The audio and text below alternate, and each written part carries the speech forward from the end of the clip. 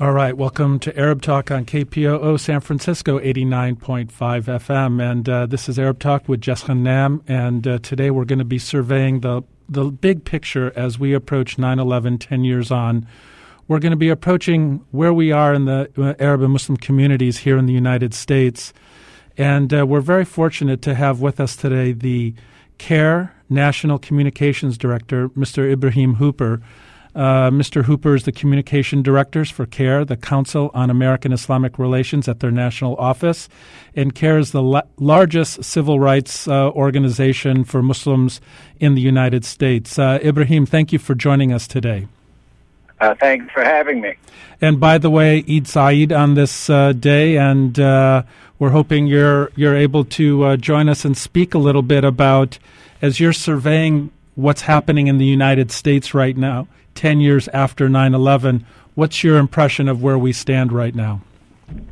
Well, I think everyone in the community, the Muslim and Arab American community, can look and see that, like everyone else in our society, we're subjected to a decrease in our civil rights, our civil liberties. We're, as a religious and ethnic community, we're subjected to heightened scrutiny. CARE's own work prior to 9/11 focused mainly on person-to-person discrimination. In the post-9/11 era, we're now forced to focus more on government-to-individual discrimination. I mean, we see this very disturbing story out of New York, where the NYPD is basically going around and profiling the entire Muslim community in New York, Connecticut, and New Jersey. And just within the last few minutes, President Obama's counterterrorism advisor, Brennan, came out in support of that. So it's really a disturbing situation. Brahim, when you kind of see this 10 years on and you actually see that we're in the midst of an upcoming election, and you see that, for example, we read reports where there has been essentially $42 million invested in creating fear and increased Islamophobia in this country. Where do you see us going, especially under this administration? Well, I think a lot of people had hoped that the Obama administration would be different. And what we get really is different rhetoric. We get very nice often, not always, even like I said, mentioned that the advisor is backing profiling, but we really haven't seen that nice rhetoric translate into policies. In many ways, it's a continuation of the Bush administration policies, and in some ways even more than the Bush administration policies. President Obama has launched many, many more Predator strikes in Afghanistan and Pakistan than President Bush did. President Obama said he was going to get out of Afghanistan. We're still in Afghanistan. There was a surge in Afghanistan. We're still in Iraq. The Israeli-Palestinian situation is still there, and the Obama administration really does nothing to curb tax dollars supporting increased settlement building in the occupied territories. So rhetoric is fine, but policies are better. We're actually approaching a time when we understand that there are upwards of 15,000 law enforcement personnel that have been tasked to surveil, to gather information in the mosques throughout the greater United States. And there have been actually suggestions that up to 2 to 3 people per mosque have been placed there to gather information. We don't hear about these kinds of surveillance techniques with other communities. So in many ways, it does seem like this community has been targeted. Yeah, I think anyone who goes to a mosque now assumes that there are law enforcement spies or informants in the mosque. You just take that as part of your life as a Muslim in America now. I think sometimes the informants and spies are spying and informing on each other. We had a case in that famous one in California, right, where the guy was an ex-convict told to act like a Muslim and go and spy on Southern California mosques. the Muslim community actually reported him to the FBI. And it was interesting, our CARE LA person was talking to the FBI agent and was saying this person is, making all these violent suggestions, and we want to report him. And then he hung up, and he realized the agent hadn't asked what the guy's name was. Wow.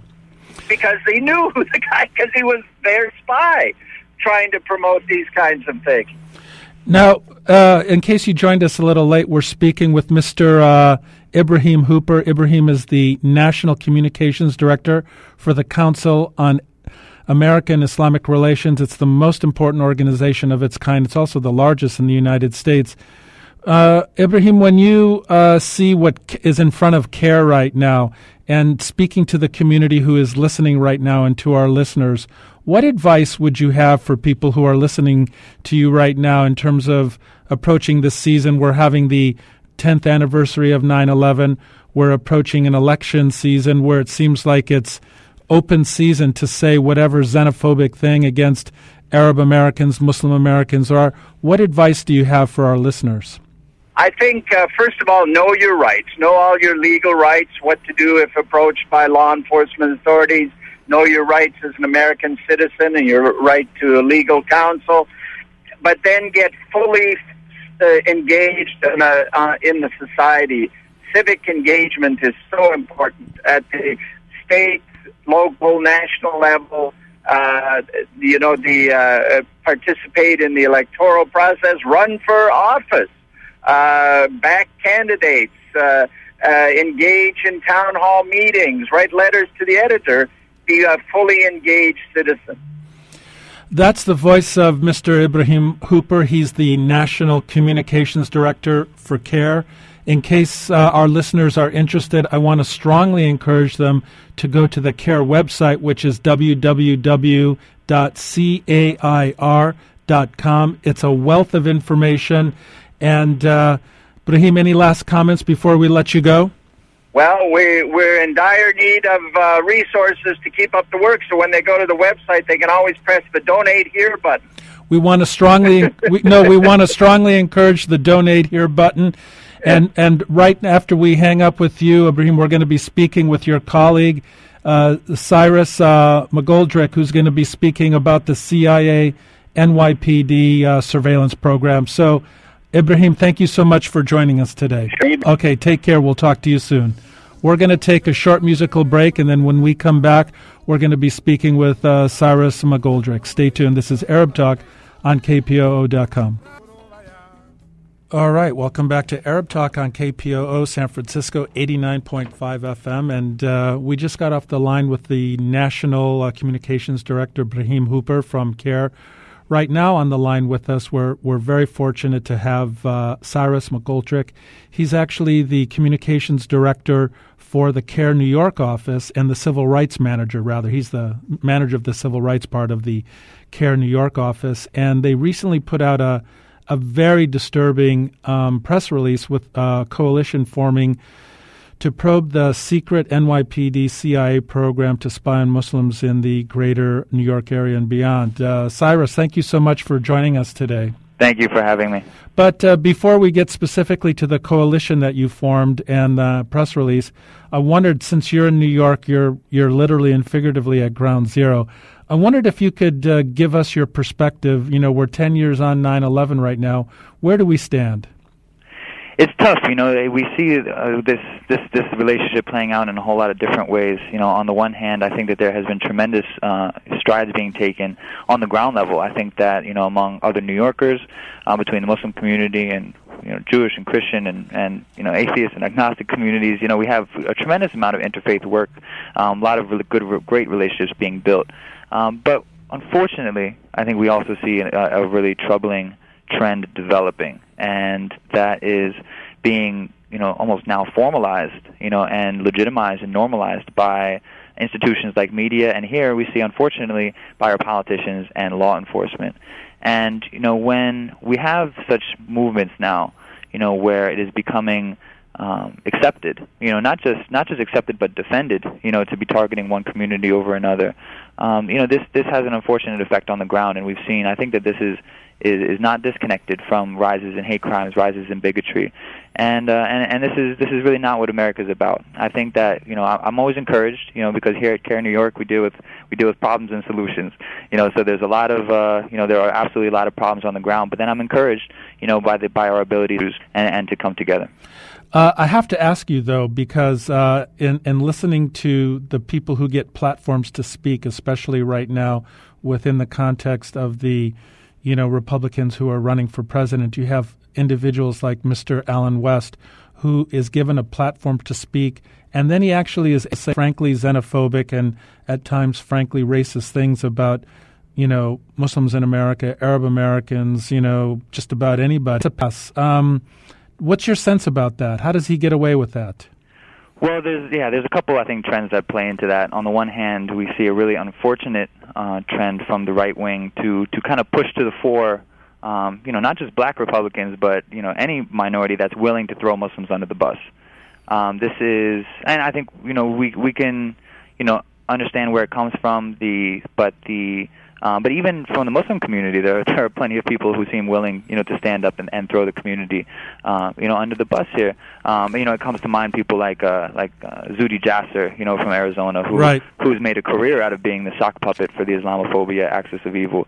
And these, it's a very troubling trend, but because on the one hand, I'll defend to my death, their right to say these things. I wouldn't advocate any other type of consequence. But on the other hand, I am troubled, by the willingness of media and political institutions to legitimize that type of hate speech.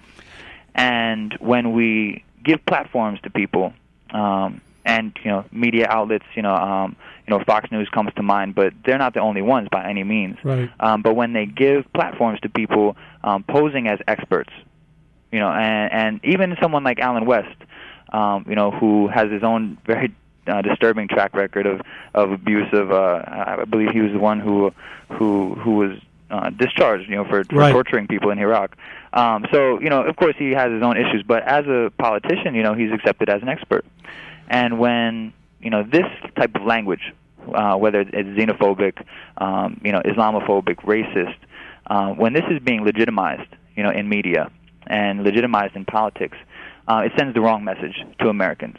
Because increasingly, I think that this country, unfortunately, we see it being defined not in terms of the values and not in terms of inclusiveness, but in terms of division and in terms of fear and fear-mongering. And really, it's a very disturbing trend. In case you joined us a little late, we're speaking with Mr. Cyrus McGoldrick. Cyrus is the Human Rights Director and Manager at the CARE, the Council on American Islamic Relations, in the New York office. He's the Civil Rights Manager. Cyrus, I mean, that's like politicians and other individuals getting away with it and being able to speak in this frankly xenophobic, Islamophobic manner. But what about a recent report that came out that showed that essentially $42 million from 7 core foundations have funded and helped fuel the rise of Islamophobia in this country? That's a lot of money. That's a lot of money. That could be going to healthcare, that could be going to funding school programs, nutrition. I mean, the list goes on. Yet they're funding specific projects that are, to put it mildly, putting fuel on the fire, creating this hateful rhetoric. Absolutely. No, that's a huge budget. I wish I had a budget like that in our New York office, but it's not the case. Dan, and it's very telling though also, because fear makes money, and it always has. And I think the fear that's on the ground here in America is being translated into wars abroad.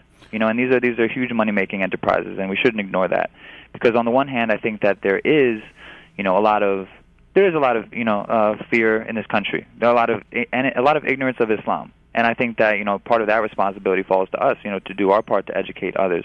And I know that 9/11, being here in New York, I must say, this was a trauma, not just for the whole country, but especially for the city. Yeah. And it really ruptured, I think, the fairly peaceful relations that we all had, and Now that there was this, well of ignorance, and I don't even mean ignorance in a bad way, but now that there was this well of ignorance, I think people saw an opportunity there. And what has happened since, and thanks to that report that came out from the Center for American Progress, and to a lot of work that CARE nationally has been doing, we see now that networks have formalized this type of fear, and they have created organizations, a number of organizations, over a dozen organizations, that their sole purpose is to manipulate and exacerbate this ignorance into fear and into hatred. And they do this by, actively spreading misinformation, by posing, as experts. We have people like Robert Spencer. I hate to bring attention to these people. I hope that no one Googles him. But this is someone who goes around posing as an expert and training our law enforcement, about what Islam is and isn't. And he uses things from the Old Testament to describe and articulate narratives about that. I thought you were going to use Pam Geller too as a name. I know. I just hate saying her name. But that's where we're at, and that's what's happening in the private sector. Let's say you have private foundations investing in these kinds of individuals who are creating this kind of picture and misinformation and hateful kind of speech. But then now getting to the specific work that you are doing and creating this coalition in New York. Yeah.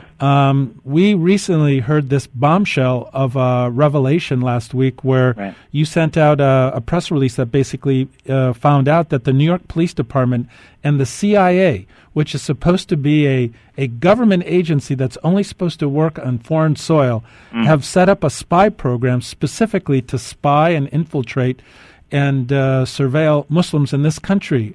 I'm kind of having a hard time believing that this is true, but it is. Yeah, but then again, are you? I think that when we looked at this, when this came out last week, and this was reported first by the Associated Press, which did a very in-depth research into this subject, interviewing I believe over 40 current and former officers from the NYPD, from the CIA, and even the FBI, and the reaction, I think, from not just in our office but from around the community, and not even just the Muslim community, I think all of New Yorkers, was an unfortunate lack of surprise. I think that on the one hand we suspected, I think, that a lot of this was going on, but the fact that this was revealed in such a fashion that so many officers were completely unashamed to admit to what was going on, and to the detail with which we found out that this was happening, the level to which the NYPD had risen to become probably the country's largest domestic intelligence gathering organization.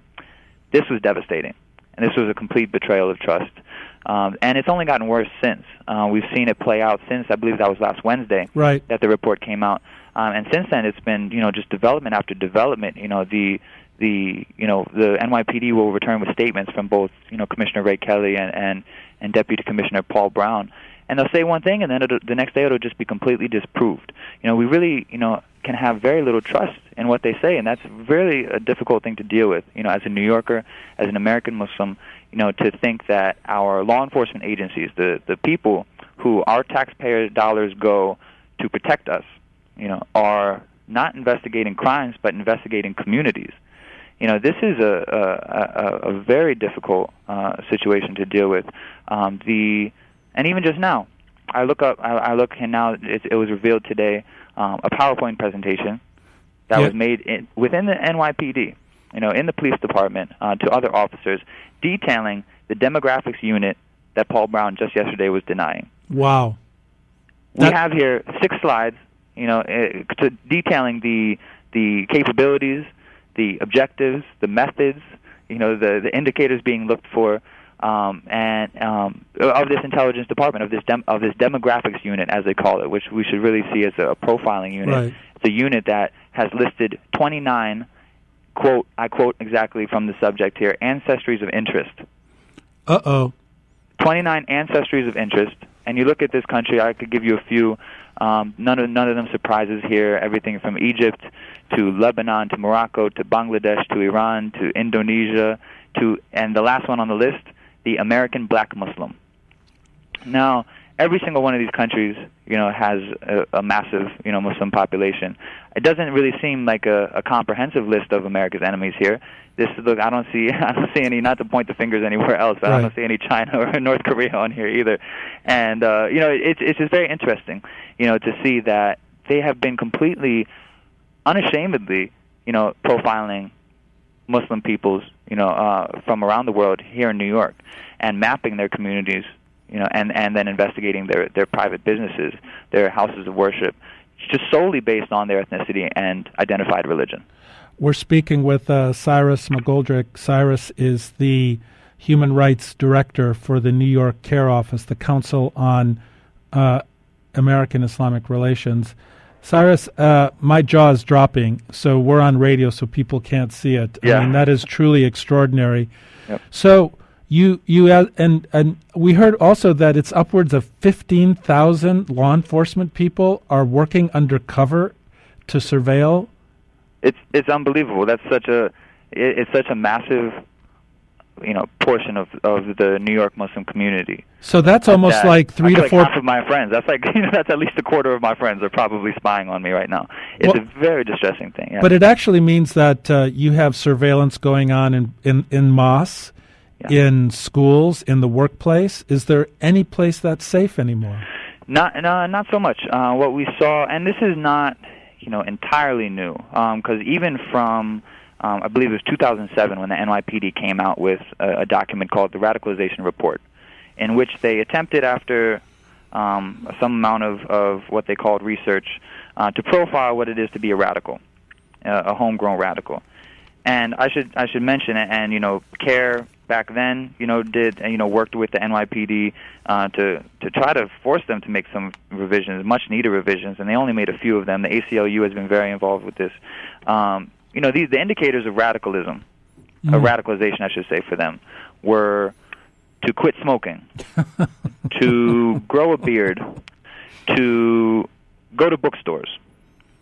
Now that sounds to me, I've only been to San Francisco twice, but that sounds like half of your population. Well, it's actually more. You are a city of radicals over there. Right. And so is New York. It was very troubling to me. That sounded like a pretty good Saturday. And unfortunately, that lands me on the radical list. So as we look here, even on the same PowerPoint that I was just referencing, this was a presentation made in the New York City Police Department to other officers talking about the capabilities and tactics of this intelligence division's demographics unit. And this is, I wish I was making up the words myself, but that's what they called it. It lists, and key indicators here: religious schools, community centers, suspect charities, bookstores that may sell extremist literature, transient housing, and I look at this and I see it's they've mapped the entire community. Exactly. The officers here are instructed to identify businesses and or employment, and I'm quoting again, I'm sorry, identify businesses and or employment that is indicative of a specific ethnicity. And in parentheses it says Pakistani cab drivers. And that's another jaw-dropping revelation from this information that's coming from the very group of people that's supposed to protect civilians in this country, protect citizens of this country. Yep. In case you joined us a little late, we're speaking with Cyrus McGoldrick. He's the Civil Rights Manager at the CAIR New York office. So, Cyrus, your office must be very busy, and I wondered if you could say a bit about the coalition that has been formed in response to this revelation of the secret NYPD CIA program. Sure. No, you're absolutely right. We've been tremendously busy. This is the last thing that we needed to come out, especially right before 9/11. As you know, New York will be the center of a whole lot of activities, surrounding the 10th anniversary of 9/11, and we've been pretty busy with that. It was pretty unfortunate to wake up last Wednesday, to such a detailed report. So the reaction was immediate. That very day we had a tremendous coalition came together in support. We got, from across the Muslim community and from across the country, really. So many groups representing, I think, all of America's diverse communities have really stepped up and asking what they can do about this. Now, and that's encouraging because I think it was just yesterday I saw a report. There was a video of Ray Kelly, NYPD Commissioner Ray Kelly, claiming, it's gotten to the point now. The details are so grotesque that they can't even deny these things. Now what they do is they say that it's worth it. And Peter King, who is Representative Peter King, who's no friend to the Muslim community, came out and defended them also, saying that this is what America wants. And that's not the perspective I'm getting from America. I think that America has been through such a long history of one group being targeted at a time, Right. almost. I think almost every community that's come here, I'm half Iranian and half Irish. So my father's family can tell me a whole lot, about what people have been through, coming to this country. Every community, I think, has been through this, and very often, especially with the police. And I don't think that many Americans want this type of surveillance of our communities. So this is in complete violation of our civil rights. And I think that, not only do we need to address that angle, because civil rights, should be, should not be violated. No matter what, no matter how badly you want to scare us. But then on the other hand, we need to analyze the fact that this doesn't make us safer either. Cyrus, I need to ask you, because we have a lot of people who listen in on this show, either live or remotely. Yep. So if you're speaking to Muslim Americans, targeted communities here, or just our general listener population who are very concerned about this, what advice would you have for them? Yeah, first, I think that you need to look for the signs of this happening in your own community. I think that, and this is not just the Muslim community, this is any activist community, especially any anti-war community, pro-immigration communities. These are targeted communities here. And if this is happening in New York, I would be shocked if this wasn't happening elsewhere in the country. This is, of course, NYPD. I think that Ray Kelly does see himself, as at the forefront of this movement. But I would look for that, on the West Coast also. I think that a very important next step will be asking not just asking, it's past asking, demanding that our politicians have some oversight over this, because the commissioners of police departments should not be dictators. The politicians, and on the national level, the congressional and Senate intelligence committees should have oversight over what the CIA is doing. Your local city councils and our New York City City Council, they should have oversight over what the NYPD is doing. This is our money. We need to remember that this is our money that is paying and funding these programs. And if this is unacceptable to you, we need to make sure that our politicians know it and that they act on this, because these are programs that we can't just afford, we can't afford to just tell them something and then let it go away, because they're only going to get better at it.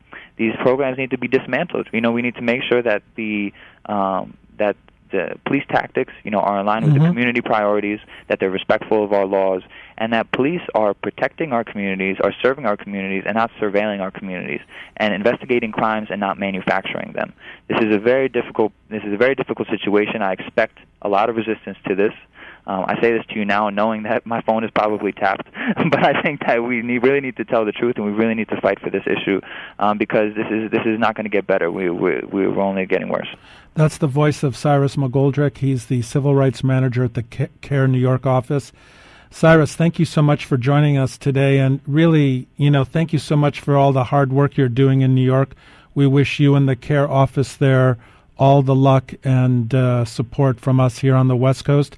You have a long slog in front of you. Thank you. All the best to you guys. Thank you. Thanks so much, Cyrus. We're going to take a short musical break, and then when we come back, we're going to be speaking with Professor Stephen Shihai, who's written a very provocative book on Islamophobia in the United States.